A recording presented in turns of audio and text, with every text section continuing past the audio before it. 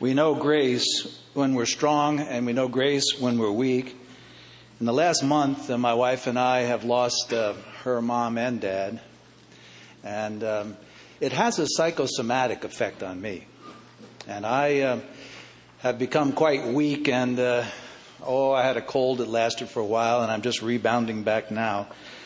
But I'm so thankful for the saints and for your prayers and for the strength that comes in that grace. And I take it tonight with thanksgiving. And my wife and I, we thank you both, all of you, for caring for us in this time. Times like this make you think about glory more. As more of our loved ones filled the glorified ranks up in heaven above. And surely this is a time, as we think about our Lord coming back.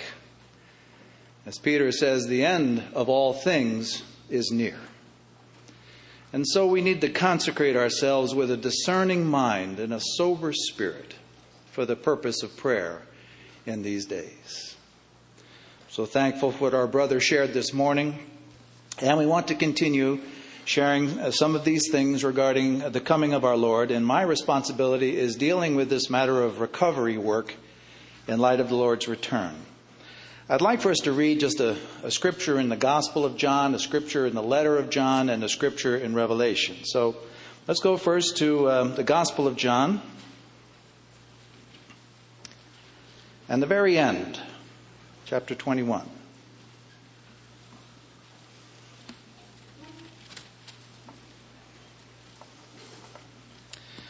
Because we're going to be talking about the recovery of the testimony of Jesus. And first we want to see our brother, the Apostle John, the one whom Jesus loved, bearing testimony regarding this one he loves. In chapter 21, verse 24, we read this. This is the disciple who is testifying to these things and wrote these things, and we know that his testimony is true. And then let's turn to 1 John and chapter 1, the very beginning there, which we all quite familiar with. 1 John chapter 1, verses 1 through 4.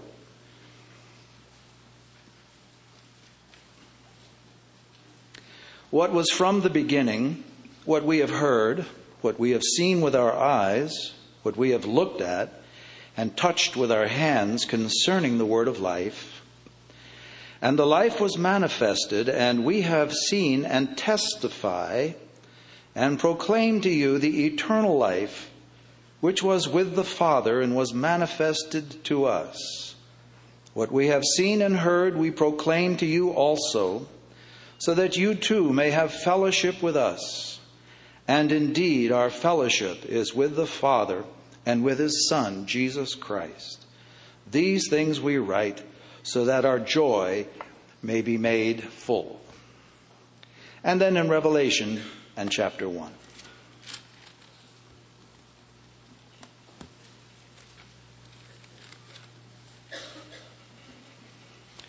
We'll just begin in verse 9 and read this very familiar vision that he received on the Isle of Patmos of the Lord Jesus. I, John, your brother and fellow partaker in the tribulation and kingdom and perseverance which are in Jesus, was on the isle called Patmos because of the word of God and the testimony of Jesus. I was in the Spirit on the Lord's day, and I heard behind me a loud voice like the sound of a trumpet saying, write in a book what you see, and send it to the 7 churches, to Ephesus, and to Smyrna, and to Pergamum, and to Thyatira, and to Sardis, and to Philadelphia, and to Laodicea. Then I turned to see the voice that was speaking with me, and having turned I saw 7 golden lampstands. And in the middle of the lampstands I saw one like a son of man, clothed in a robe reaching to the feet, and girded across his chest with a golden sash. His head and his hair were white like white wool, like snow, and his eyes were like a flame of fire. His feet were like burnished bronze when it has been made to glow in a furnace, and his voice was like the sound of many waters. In his right hand he held 7 stars, and out of his mouth came a sharp 2-edged sword, and his face was like the sun shining in its strength. When I saw him, I fell at his feet like a dead man. And he placed his right hand on me, saying, "Do not be afraid. I am the first and the last, and the living one. And I was dead, and behold, I am alive forevermore, and I have the keys of death and of Hades. Therefore write the things which you have seen, and the things which are, and the things which will take place after these things. As for the mystery of the 7 stars which you saw in my right hand, and the 7 golden lampstands, the 7 stars are the angels of the 7 churches, and the 7 lampstands are the 7 churches." Now, if we are going to talk about this matter of recovery and this matter of the Lord's testimony, we certainly need tonight among us a spirit of wisdom and revelation in the knowledge of our Lord Jesus. As soon as we open this book of the revelation of Jesus Christ, we realize we're in territory where our human understanding is not enough. And so if we could bow for a moment of prayer, let's pray and ask the Lord to give us such a spirit. Lord, we come to you. We thank you so much for your precious word. We've read these words so many times, and yet we know that without your Spirit breathing upon these words and then opening our eyes with revelation and wisdom, we cannot understand. Lord, there is a desire, even a burden in our hearts to understand these matters of the last days, all the things spoken about by the various brothers this week. We desire to know these things and to enter fully in cooperation with you according to your eternal purpose. But indeed, without a revelation by your Spirit, we can only go through some mechanics. We can only go through some understanding that has no fruit and life. Oh Lord, we come to you. We ask that you would help us. We thank you for your precious Spirit sent to us to be our teacher. Oh, teach us tonight of divine things, we pray. In Jesus' name, amen. Tonight we're just going to try to ask and answer these 2 questions. What is the testimony of Jesus? And why does it need recovery? And then, Lord willing, tomorrow night as I share, I would like to bring this matter of the recovery work in line with the end times and the coming of our Lord Jesus Christ. By the end of the 1st century, as you know, the church had expanded throughout the world. The apostles had been faithful. They'd gone out and shared the gospel. The kingdom had come in and the church was being built. Most all of the apostles had been martyred, some of them far, far away from home in Galilee. And yet the church was strewn all over the world. And now there was a time of severe persecution being experienced, especially within the bounds of the Roman Empire. Most of those apostles had been martyred, but John had been kept by the Lord for such a time. There was this simple brother, this disciple whom Jesus loved, who through a profound relationship with his Lord Jesus grew deeper and deeper in wisdom and understanding. And just by the end of the 1st century, where the church was beginning to lose the clarity that it initially had, as the church was beginning to experience problems in its life, there was John, ministering recovery, sharing things that could recover the way for the church as it waited for the Lord to return. We can see the testimony of Jesus in the Gospel of John, in his letters, as well as in the book of Revelation. And I want you to, if possible, understand that this testimony of Jesus has 3 different levels to it. And it's important to understand that all 3 of these levels are connected. The first level, when we ask the question, what is the testimony of Jesus? The first answer that comes back, and is even expressed in the differing translations of that phrase, the testimony of Jesus. The first answer that comes back is that the testimony of Jesus entrusted to the church is the message of who Jesus was, of what he did, and of what he revealed. The Gospel of John is a wonderful example of John who bore the testimony of Jesus, as we read here in Revelation chapter 1. He was on the Isle of Patmos for the testimony of Jesus. And in his Gospel, he wrote down the testimony of who Jesus was and what he did and what he revealed regarding God and man. What a tremendous testimony this Gospel of John is. By the end of the first century, some of the teaching of the church was beginning to slide into areas that were losing life. That is to say, they were talking more about doctrines and justification, matters of righteousness and forgiveness of sin, how to avoid eternal damnation. Such things as that was coming to the forefront. And it was for John to recover the basis of the gospel, which is this: we are given the life of Jesus Christ himself. And this is our eternal life. It isn't a doctrine. It's a life. And so the testimony we find throughout the Gospel of John is a testimony of life. I am the way, the truth, and the life. Jesus testified of himself. John the Baptist testified about him. And we saw, as we read at the end of the Gospel of John, that even John testified of him. And we know his testimony is true. Let's just look at this matter in the Gospel for just a moment. Because I don't know if you know this, but the word testimony, or its cognate witness, is used 45 times in the Gospel of John. Let's just look at a few times where Jesus himself testifies of himself.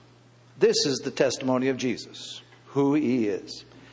In the Gospel of John, we turn to the end of chapter 3, where we find Jesus saying in verse 31,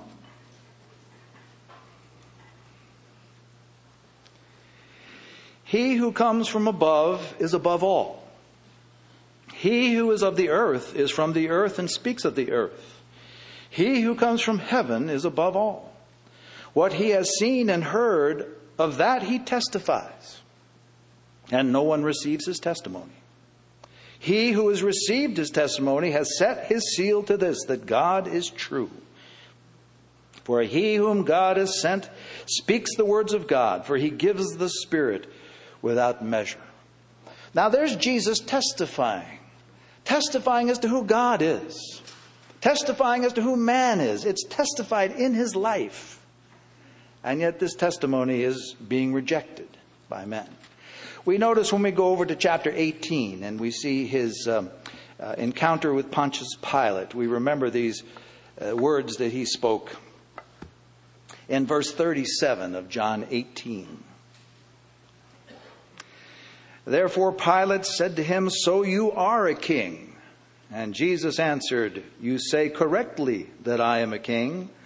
For this I have been born, and for this I have come into the world, to testify to the truth. And everyone who is of the truth hears my voice.'" And of course, John so wonderfully encapsulated the testimony of Jesus when he said, "We beheld the glory as the only begotten of the Father, full of grace and truth." We could see reality. We could see life when we looked at Jesus. And that's why this gospel is such a tremendous gospel. It seems to go beyond all limitation. It's beyond the gospel just to the Jews or just to the Romans or just to the Greeks. It's a gospel recovering this aspect of life. I am the way, the truth, and the life. So here we see the first level of the testimony of Jesus, which is the message proclaimed by the church of who Jesus is and of what he did. But we also see when we read the letters of John that there is a second and deeper level of this matter of the testimony of Jesus. Because it's one thing to proclaim and to witness as to who he is. It's another thing to live in the good of who he is by living by his life. And so when John opens his letter, he says, that which was from the beginning, which we have heard, which we've seen, which we've looked upon and touched with our hands concerning the word of life, these things we want to share with you. And he goes on and shares in this wonderful letter to the children of God this whole matter of the word of life abiding in us, giving us strength to overcome. For greater is he that is in you than he that is in the world. The little letter of 1 John is full of this word, abide, abide. We'll look at just a few words because here John is saying this. It's not enough just to know the gospel and even to preach the gospel. You must be living by the life of Jesus if we would overcome. And so let's look at in 1 John, the letter, chapter 2.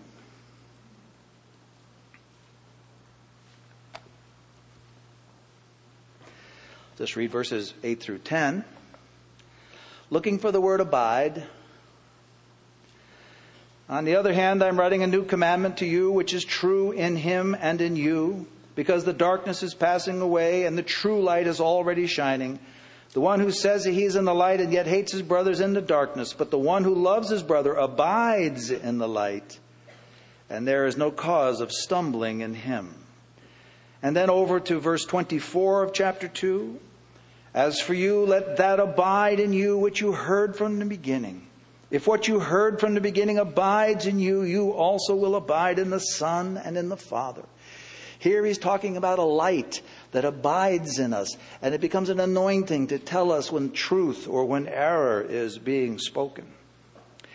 We look at another passage there in verse 27 of chapter 2.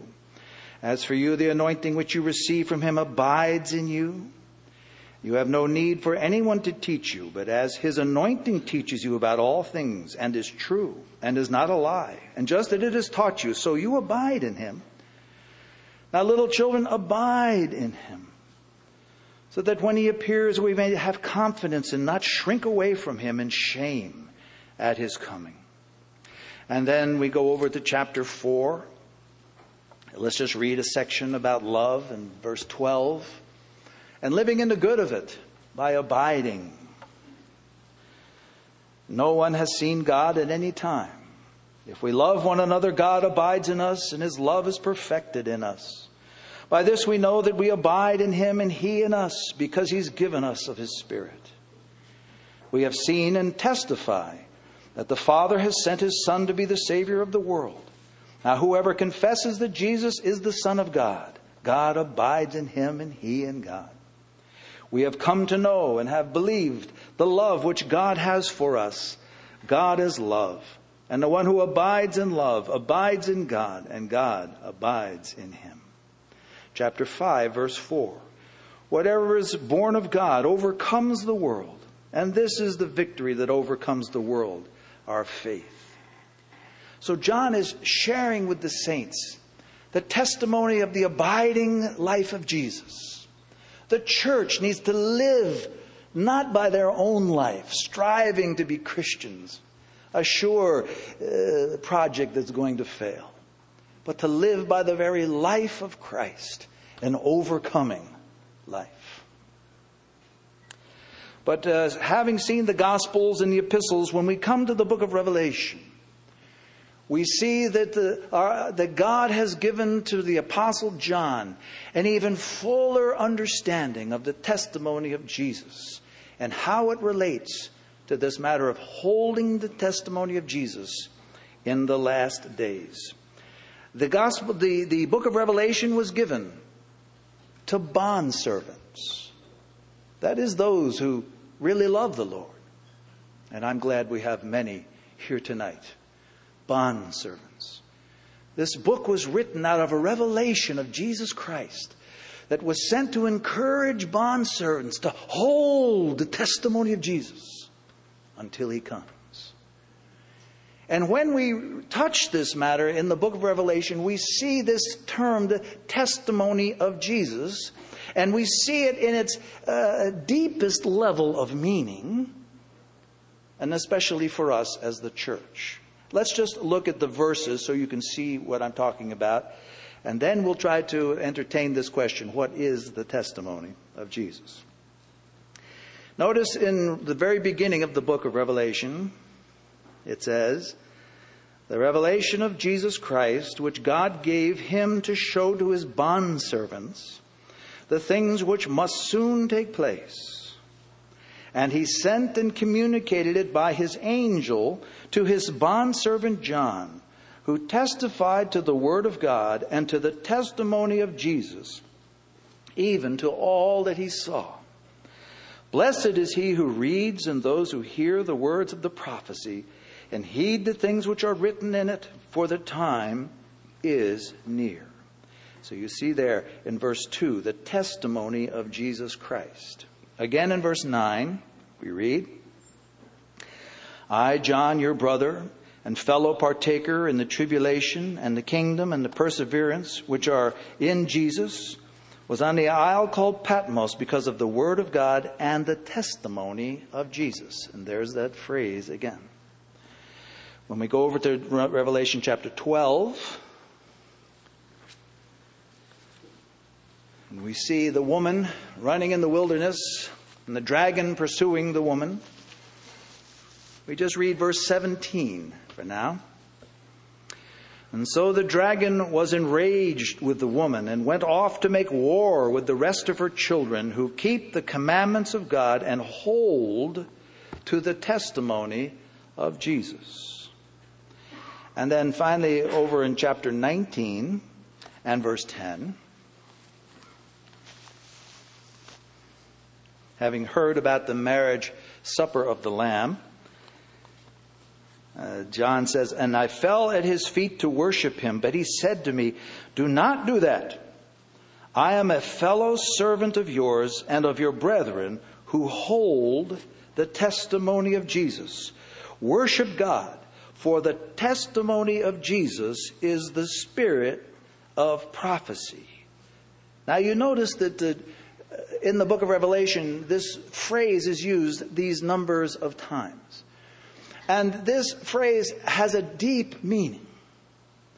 It's beyond just the message that the church gives. It's even beyond the life that the church lives by. What is this phrase, the testimony of Jesus? The first thing we notice when we look at it is that there's a corporate context involved. There are people or faithful servants together holding, or actually literally in the Greek it just says having the testimony of Jesus. But now you see immediately that means something more than just preaching. It means something more than witnessing. There's something they have in common together. There is this testimony of Jesus that they're holding to. And this becomes a vital matter in the understanding of the book of Revelation and the recovery work of the Lord. What does this now mean in its deeper meaning? Well, it means something more than just the message. It's more than just that which the church witnesses about Jesus. Well, what is it? When the church witnesses of Jesus, there is also this aspect of the risen, resurrected Lord testifying of himself within the church. Now, you see, it's a corporate matter, and there's something very transcendent there, something ineffable and hard to define. But it's very important for us to understand the value of this testimony of Jesus. When the church is holding the testimony of Jesus, there is something over this church. The very life of the risen Lord himself. And as the church testifies, and there is no holding of the testimony of Jesus to a church that doesn't preach the gospel and the message of who Jesus is. These have to be together. But when there is a church that's faithful in sharing the message of who Jesus is, there is this life over the top. This resurrected life. What a tremendous aspect this is to church life. What a vital aspect this is to church life. How wonderful when it's seen that beyond the church's witness, there is this life that's shaping the people, that's leading them, that's restraining them, that's giving them wisdom. There's something upon them, you see. It's the testimony of Jesus. What a precious thing this is. It's hard to define. But when it's there, it makes all the difference in the church. The Lord entrusts this testimony by his grace. When we look in the book of Acts and we see the early church, there is this testimony of Jesus in their midst. And the early church in the book of Acts, we know, are not mature Christians necessarily. There were apostles and some who had known the Lord for several years. But many of them were babes in Christ. Nevertheless, by the grace of God, our Lord Jesus entrusts this living testimony for the church to hold. And when we look at the church in the book of Acts, it's amazing what we see. I like to use just a small church as an example. So right now I'll pick the church of Lystra. You know, Paul went out on his first journey with Barnabas, and they went by a little place called Lystra, and they preached the gospel there. And so the church in Lystra was born. And the Apostle Paul and Barnabas went back, of course, to Antioch and everything. But there was this little church in Lystra, maybe smaller than the group that you gather with wherever you gather. But because they held the testimony of Jesus, there was something larger about the church than their small size. When they spoke the word, there was a depth of the word. And when they spoke, it revealed men's hearts. There was something prophetic about the word. There was something defining about the word. There was much more than the wisdom and the preaching ability of the brothers who were so gathered there. There was a presence in the midst.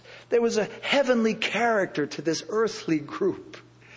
Outsiders, they can't put their finger on it. But we remember in the book of Acts, even though the outsiders couldn't put their finger on what there was about the church that made it so different, they respected it, even feared it. Because they knew there was something more than just an institution of man. There was something there, the testimony of Jesus. And so we find these little groups all over the place with something large and transcendent about them, something wholly other about them. As human as they were, they're just made up of men and women and boys and girls. But they held the testimony of Jesus. I mentioned a few characteristics that you would be likely to find in a church that holds the testimony of Jesus. Number one, as you see them living their lives together, you see God in the midst, among them, over them, with them, standing with them, as it were. You can't see God, but there's something very definite there about the presence of God beyond them that you could note. Secondly, even though you couldn't see it, there was evidently a throne over these people. Why? Because they were being led by another drummer. They were being restrained sometimes, and other times being protected, and other times there was a providence that went far beyond man's luck that brought them here and there. Sometimes they were scattered, but when you look back, you saw that there was a throne over this assembly. When they spoke, there was a wisdom that was well beyond their natural wisdom. There was something about this group that was tremendous because of this throne that was among them. A third, when they ministered the word, there was a light. We know in 1 Timothy chapter 3 that when Paul defines the church, the house of God, he defines it as the church of the living God, the pillar and support of the truth. And when the church is holding the testimony of Jesus, their ministry can be done by simple brethren, but it's more profound. And their words are prophetic. And when people come in the midst, as it says in 1 Corinthians 14, they're liable to say, as their hearts are exposed, indeed God is here. Because there was something more than just the words. Fourth, we notice that the members are coordinated with a coordination that's beyond the skill of organizational man. When a need arises in the assembly, isn't it amazing? There's a provision that rises in the assembly at the same time. There are people who are doing things, not because somebody said, you go do this, you do that, but they're just doing this as the Lord is leading them, and somehow one person comes with the broom and the other person comes with the dustpan. There is some kind of coordination going on that's beyond them as the saints are responding to this presence in their midst. And of course, the fifth thing that is always evident in such a group that is holding the testimony of Jesus is they face persecution. Now, the world and the enemy and even the religious people can take just a group of people not harming anybody. But if such a group is holding the testimony of Jesus, they become an intimidating bunch. And they must be dealt with. They must be given grief. They must be persecuted because they're a threat. This ineffable presence is a threat to people all around. Well, I don't know if I have described or explained this mystery to you, but I hope you see that the testimony of God is more than just us preaching about Jesus. There is something corresponding, His life in our midst. His life affirming the testimony that we may give. The best illustration that I think we can find of what this means is when we look in the Old Testament and see what is called the Shekinah glory. Now you remember these amazing times on Mount Sinai when the glory came down and there was thunder and lightning and everybody knew God was there. You remember those times. And also this wonderful time when the tabernacle was completed. And as they've arranged everything just as it was supposed to be, the glory of God came down and no man could work. You also remember the same thing happened with the temple. And there was also another time when Aaron and his sons were being sanctified for the priesthood and fire came down and consumed the sacrifice. There were these glorious moments. But the testimony of Jesus is more like the Shekinah glory. Now by that I mean the daily glory that were with the saints as they went from place to place. So what is the first example? Of course, when we see the tabernacle going through the wilderness and there is a cloud over it by day and a fire over it by night. And Balaam and Balak looked from the mountain and looked down at this group and they said, Balaam said, hey, I'm not touching them. God's with them. There was something there, this element, this Shekinah glory. Now the Jews testify that when Solomon built his temple and put the ark into the midst of the temple, there was the Shekinah glory that was experienced in the Temple Mount every time you came there. There was something ineffable, something that was tangible, something that made the saints want to go there because the ark was in the midst, the testimony was there. And it was just something wonderful there called the Shekinah glory. And as a matter of fact, there's testimony that the city of God also knew the Shekinah. You know the wonderful psalm, "City, O city of God, glorious things are spoken of you." There's just something about Zion. There's something there. Well, we can't put our finger on it exactly, but it's glorious. It's glorious. Well, you see, now there's an illustration of what it means for the church to hold the testimony of Jesus. It's like the tabernacle with that glory over it, with that sense of presence over it. Oh, what a tremendous thing to have. Because when that happens, you know that God is dwelling in the midst. Even in the Old Testament, such great saints as Moses and David realized the importance of that glory. You remember in Exodus 33 when Moses is up on the mountain. And you remember while he's talking to the Lord, he finally says, "Lord, show me thy glory." You remember that? Now that's quite a death wish. I mean, and the Lord said, "Well, I'm going to have to cover you up or it's just going to be too much." But just before that, here's what Moses said. Moses said, "Lord, if your presence doesn't go with us, we don't want to go.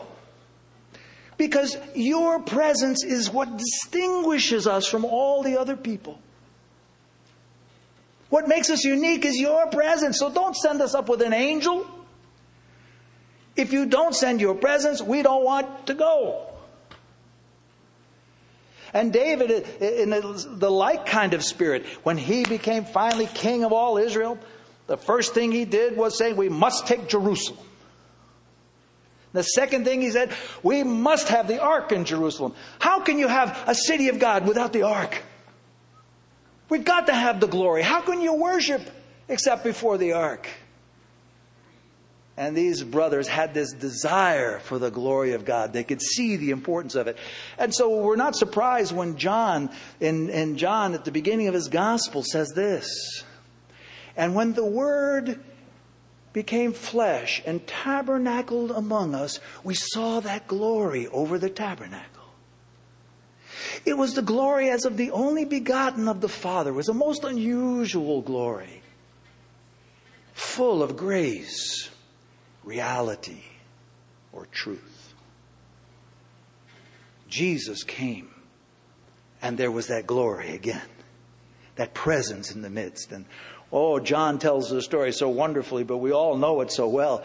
Wherever Jesus went, glory showed up. Well, that's a wonderful story in itself, and that's the testimony of Jesus. But this brings us to the second question. If the church receives the testimony of Jesus by grace and grace alone, how would it ever need to be recovered? It seems like something we all would desire and know so much about. Why would it ever need to be recovered? And again, I think we need to go back in the Old Testament and see the example there where the glory did depart. Isn't that a terrible thing to say? The glory departed. I'll just turn you to two sections, but I mean, this was not only in these two cases. In 1 Samuel chapter 4, you remember Phinehas' wife as she bore a son and died, and named her son Ichabod, which means no glory.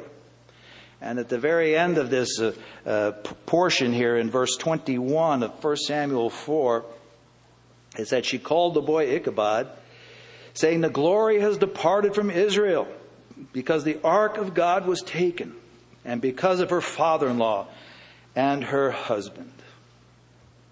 The glory of God departed. And soon, evidently, the Philistines swooped down on Shiloh, and they had to move the tent, the tabernacle, now without the ark. They moved it here and there, and it got to Nob, and eventually got to Gibeon. And here you find a tabernacle without an ark. A terrible loss, I would say.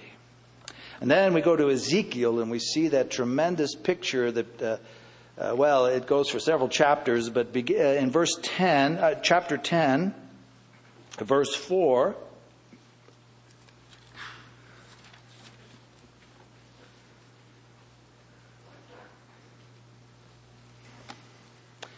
Ezekiel chapter 10, verse 4.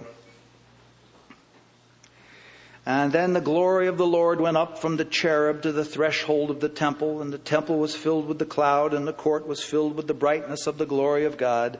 And thus began the exit of the glory of God from the temple in reluctant stages as it moved away. What a terrible loss this was. How could the glory ever depart from Israel? What was the cause of that? Maybe this will help us understand why the church has to recover the testimony of Jesus.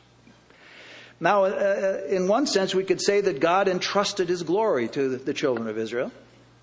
But we learned the first lesson immediately in either one of these passages, when we see that although God entrusted that glory to the children of Israel, their lives had to maintain a life that related to the covenant.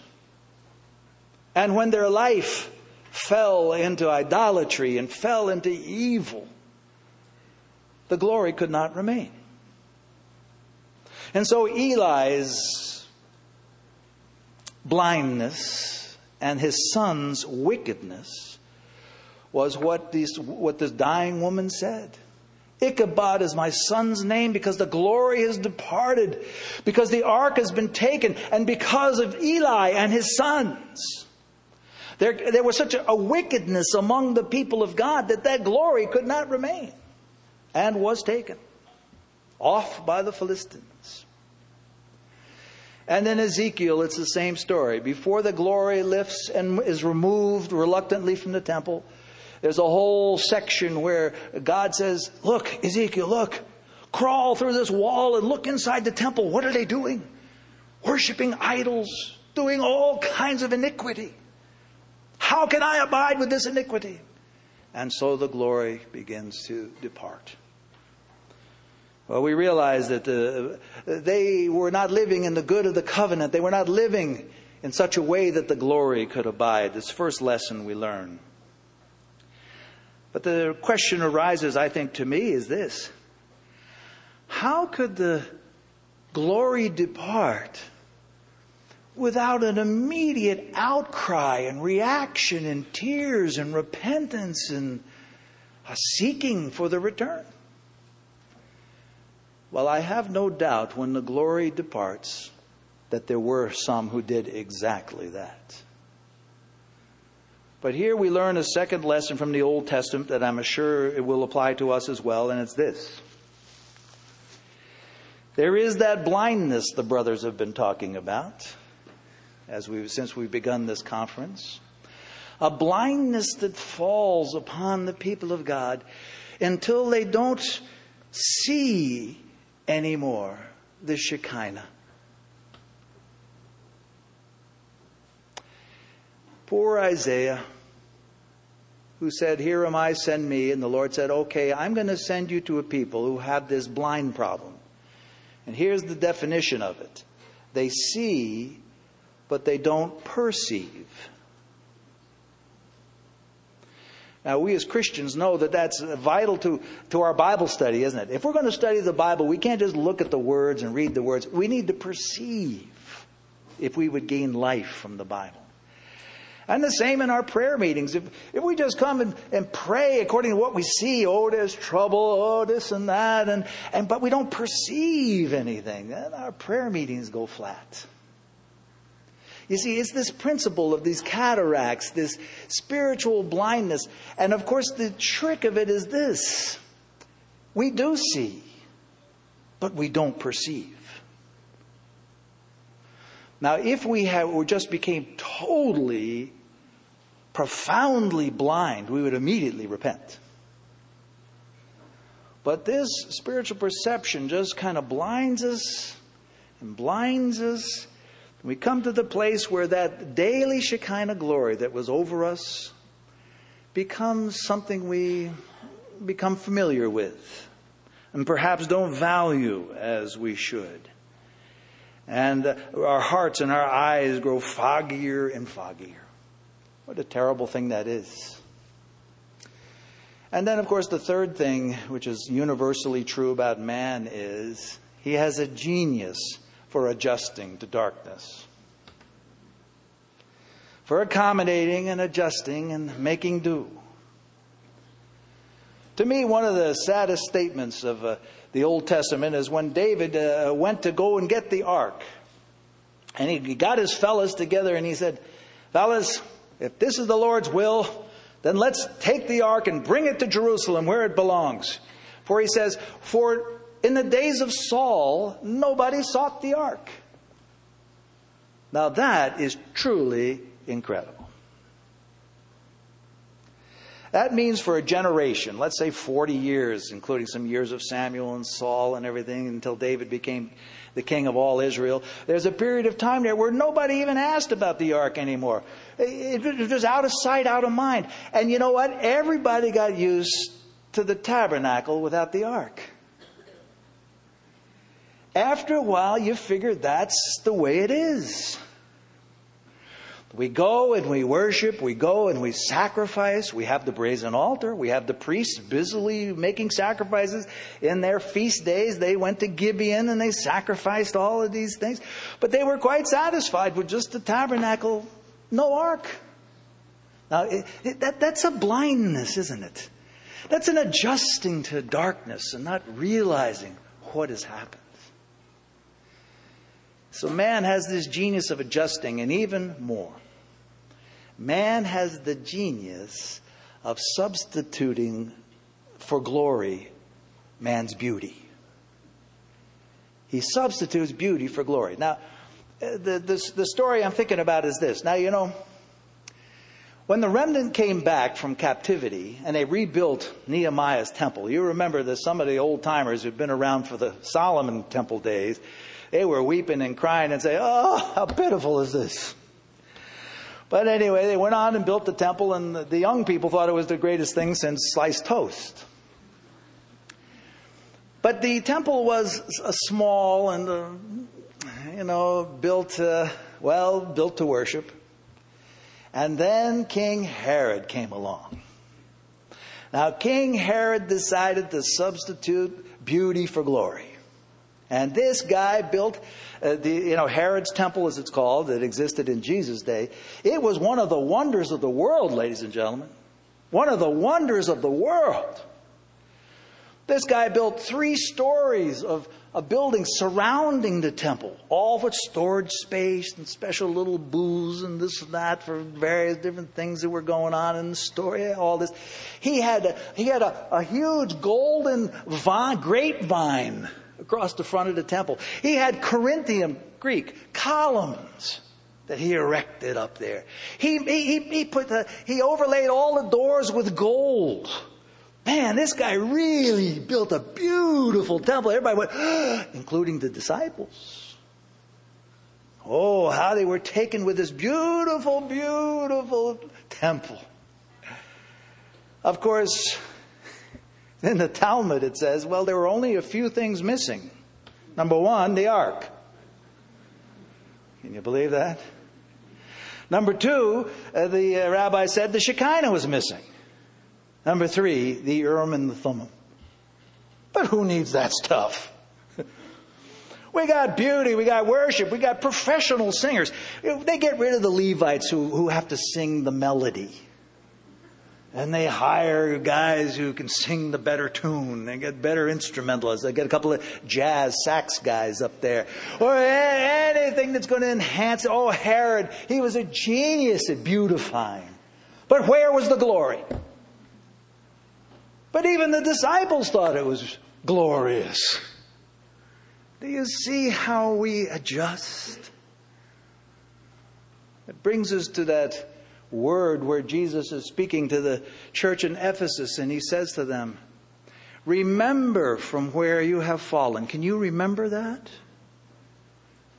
Can you, it's amazing the testimony of people who have cataracts and then have them removed.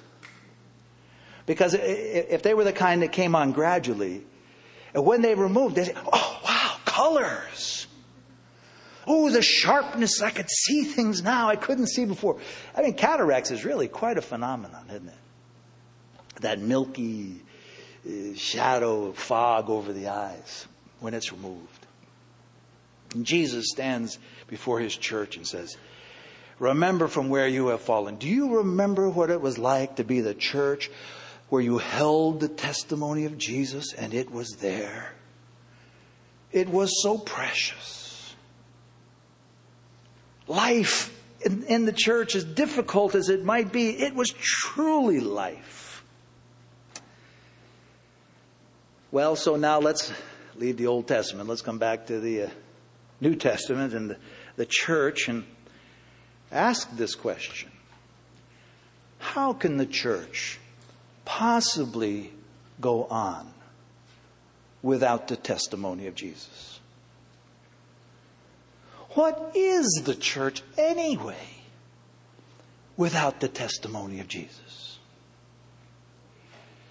And sometimes the church, you see, remember, by the end of the first century, we had many people preaching and witnessing to Jesus, but the testimony was in jeopardy. Now listen to that. It's possible to preach and preach about Jesus and preach the gospel, but the testimony is not there at that deepest level we're talking about. Because that's the most essential level to the glorious life of the church. How could these things possibly happen? Especially when the Lord entrusts this testimony to his church by grace. Well, of course, we know the church must live in the reality of the life of Christ in order to hold the testimony. You know, the problem with reality is it's reality. We can't be super spiritual and say we're holding the testimony of Jesus if we're not living by the life of Christ. If Christ is not our life, if we're doing that out of our own effort, we can't possibly hold the testimony of Jesus. And of course, I think you're all familiar enough with Jesus as he looks over the 7 churches and speaks to each one of them. The issue is always the life in your midst is not my life.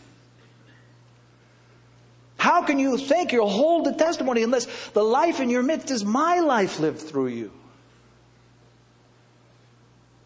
You see, it's such an important issue. And then, of course, when we go to Revelation chapter 3, if you'll turn there.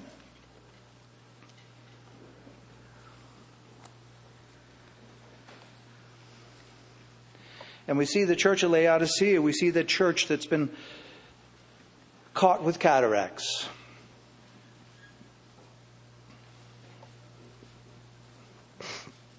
In verse 17 of Revelation 3, because you say, I am rich and have become wealthy and have need of nothing, and you do not know that you are wretched and miserable and poor and blind and naked. Now, the thing that we have to believe that Jesus says is this. You really do not realize where you're at. I think when Jesus stood over the church of Laodicea, or specifically, when they read this letter to them, they were so surprised. They had no idea they were blind. They had no idea they were poor and wretched and naked. They had no idea.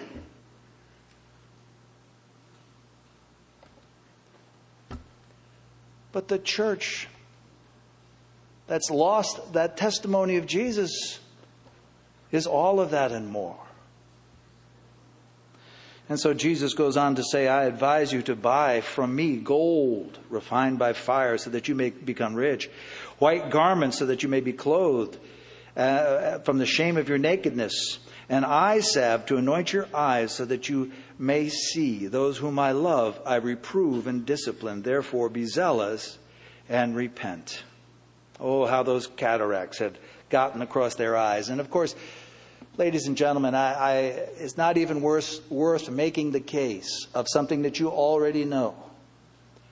That when we look at the church contemporary today in these last days, the church is full of the genius of man's ideas. Man's substitution of beauty for glory. All kinds of, no longer the church, now it's mega church.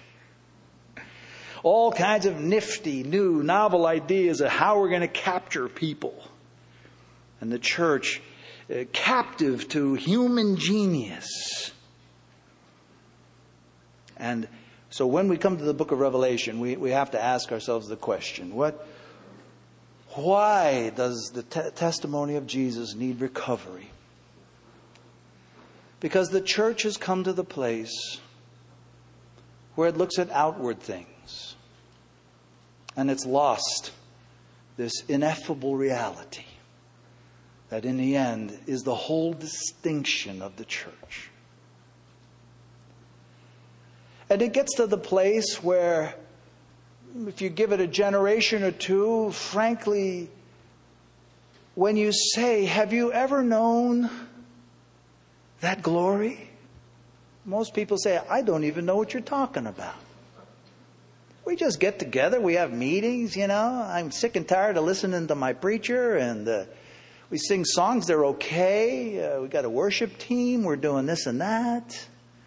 We said, no. How about the testimony of Jesus? Are you holding the testimony of Jesus? Now, if we gave some kind of national report today or took out some kind of survey among Christians and say, would you please say what it means in the book of Revelation, what this term means, the testimony of Jesus? I wonder how many Christians even today even know what we're talking about. Do they even know about this Jesus in the midst testifying of himself? Have they ever tasted it? Have they ever touched it? Do they even know what it's about? Or is it just a horizontal gathering and fidgeting and doing things together without that presence over the top? Well, some people say today the church is in ruins. And I will agree with that statement if you define the church in ruins as being the church that's lost the testimony of Jesus.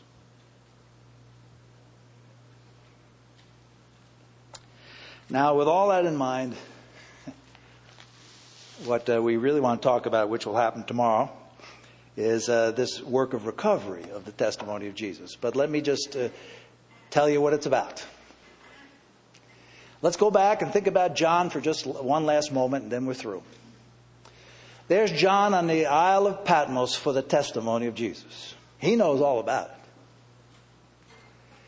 He's been faithful in sharing the gospel of life. He's been faithful as an elder brother and a loving brother, telling the saints, my little children, abide in him. And of living in that abiding life with the Lord as your basis of overcoming. Oh, young men, the word of God abides in you. You've overcome the evil one. But now there he is on the Isle of Patmos, and here's the question, oh, Lord, how can the testimony of Jesus be recovered? There's so many things that John can see as he looks at these various churches that he visits in Ephesus and Laodicea and Sardis and Smyrna and Philadelphia, etc. He sees various problems in the midst. How can recovery possibly come? How can the Lord's testimony be strengthened? How can the saints together hold the testimony of Jesus until he comes? And then, one day, while he was in the Spirit on the Lord's day, he heard a voice. He turned, and in an instant, he saw the way of recovery. Because when he turned, he saw three things that spoke to him of the way of recovery. The first thing he saw, of course, was a glorified, potentate, priest, and Son of Man, even Jesus, now presently on earth, ministering among the seven churches. This one who is the Alpha and Omega, he saw, that's the Alpha and the Omega. What he starts, he finishes. He is the one who is the recoverer of the church. That's the first thing he saw. And then he saw the 7 golden lampstands. And suddenly, the spiritual reality of what the church always has been was shown to him. And I'm going to be so bold as to say, even John needed clarification on this. The spiritual reality of the church upon earth is it's a golden lampstand. Glorious, beautiful, and corresponding with this glorious Lord who is standing in the midst of them. He saw that in a flash. And then he saw in the right hand of the Son of Man the angels, the messengers of God, held by the Lord, sent by the Lord. And he knew the recovery work will happen. Of course, it was a revelation, which then he was told to share with his bondservants. And thus began the opening of the way of recovery. You see, as we'll look at tomorrow, it starts when we see the church as God sees the church. If we start by looking at the church the way we see the church on earth with all of its problems, we'll never get to the end. But what if we saw the church as the golden lampstand? And what that means. That's the basis upon which the church can be recovered. If you see that the glorious Son of Man, the Lord of Lords, is in the midst, to whom nothing is impossible. Able to do all things. Oh, if you see for just a nanosecond that the glorious Lord is in your midst, here on the earth, nothing is impossible. And if we don't see him, it's impossible. And then to see the messengers in his right hand. It'll be fulfilled. The message will get out. The recovery will be done. And so John, greatly encouraged, after falling down as a dead man, was raised up by the Lord and was shown that the way of recovery is completely on resurrection ground. The church cannot be recovered by a newfound strength among the saints to try harder. There's a resurrection ground necessary for the testimony of Jesus to be recovered. And so we'll try to discover that next time we're together. Let's pray.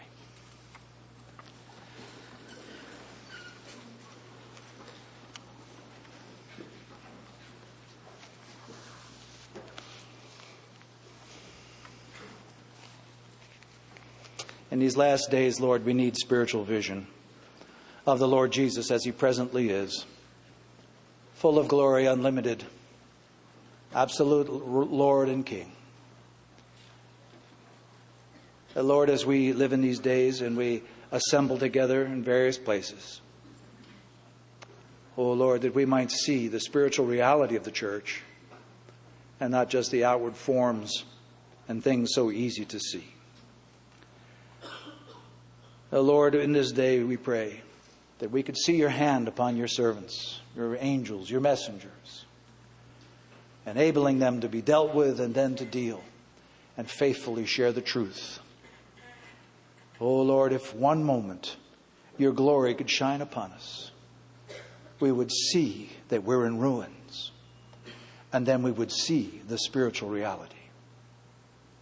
Lord, we pray that you would help us in these last days, not to work from the basement up, but to work according to your glorious plan. Lord, would you give us such a vision of the church and all of its glorious, that golden candlestick? Would you so give us a sense of the beauty of the church that we would absolutely be unsatisfied with anything other than that glory? A lampstand holding the testimony of Jesus in this world. Oh Lord, for such a vision we plead. We thank you for the precious Holy Spirit. working among us in these last days. We thank you for bondservants who serve you and love you and desire your coming. We thank you for those who are awaiting the consolation of the church and who love your appearing. Lord, we thank you for all the saints who are gathered with us even tonight. And we pray, Lord, that you would bring us under such an understanding of your glorious way that we could see the church and the testimony recovered, even in our midst, even in the places we live, as we wait for you to return. Lord, we pray that you would do this mighty work in our midst for your own sake. Amen.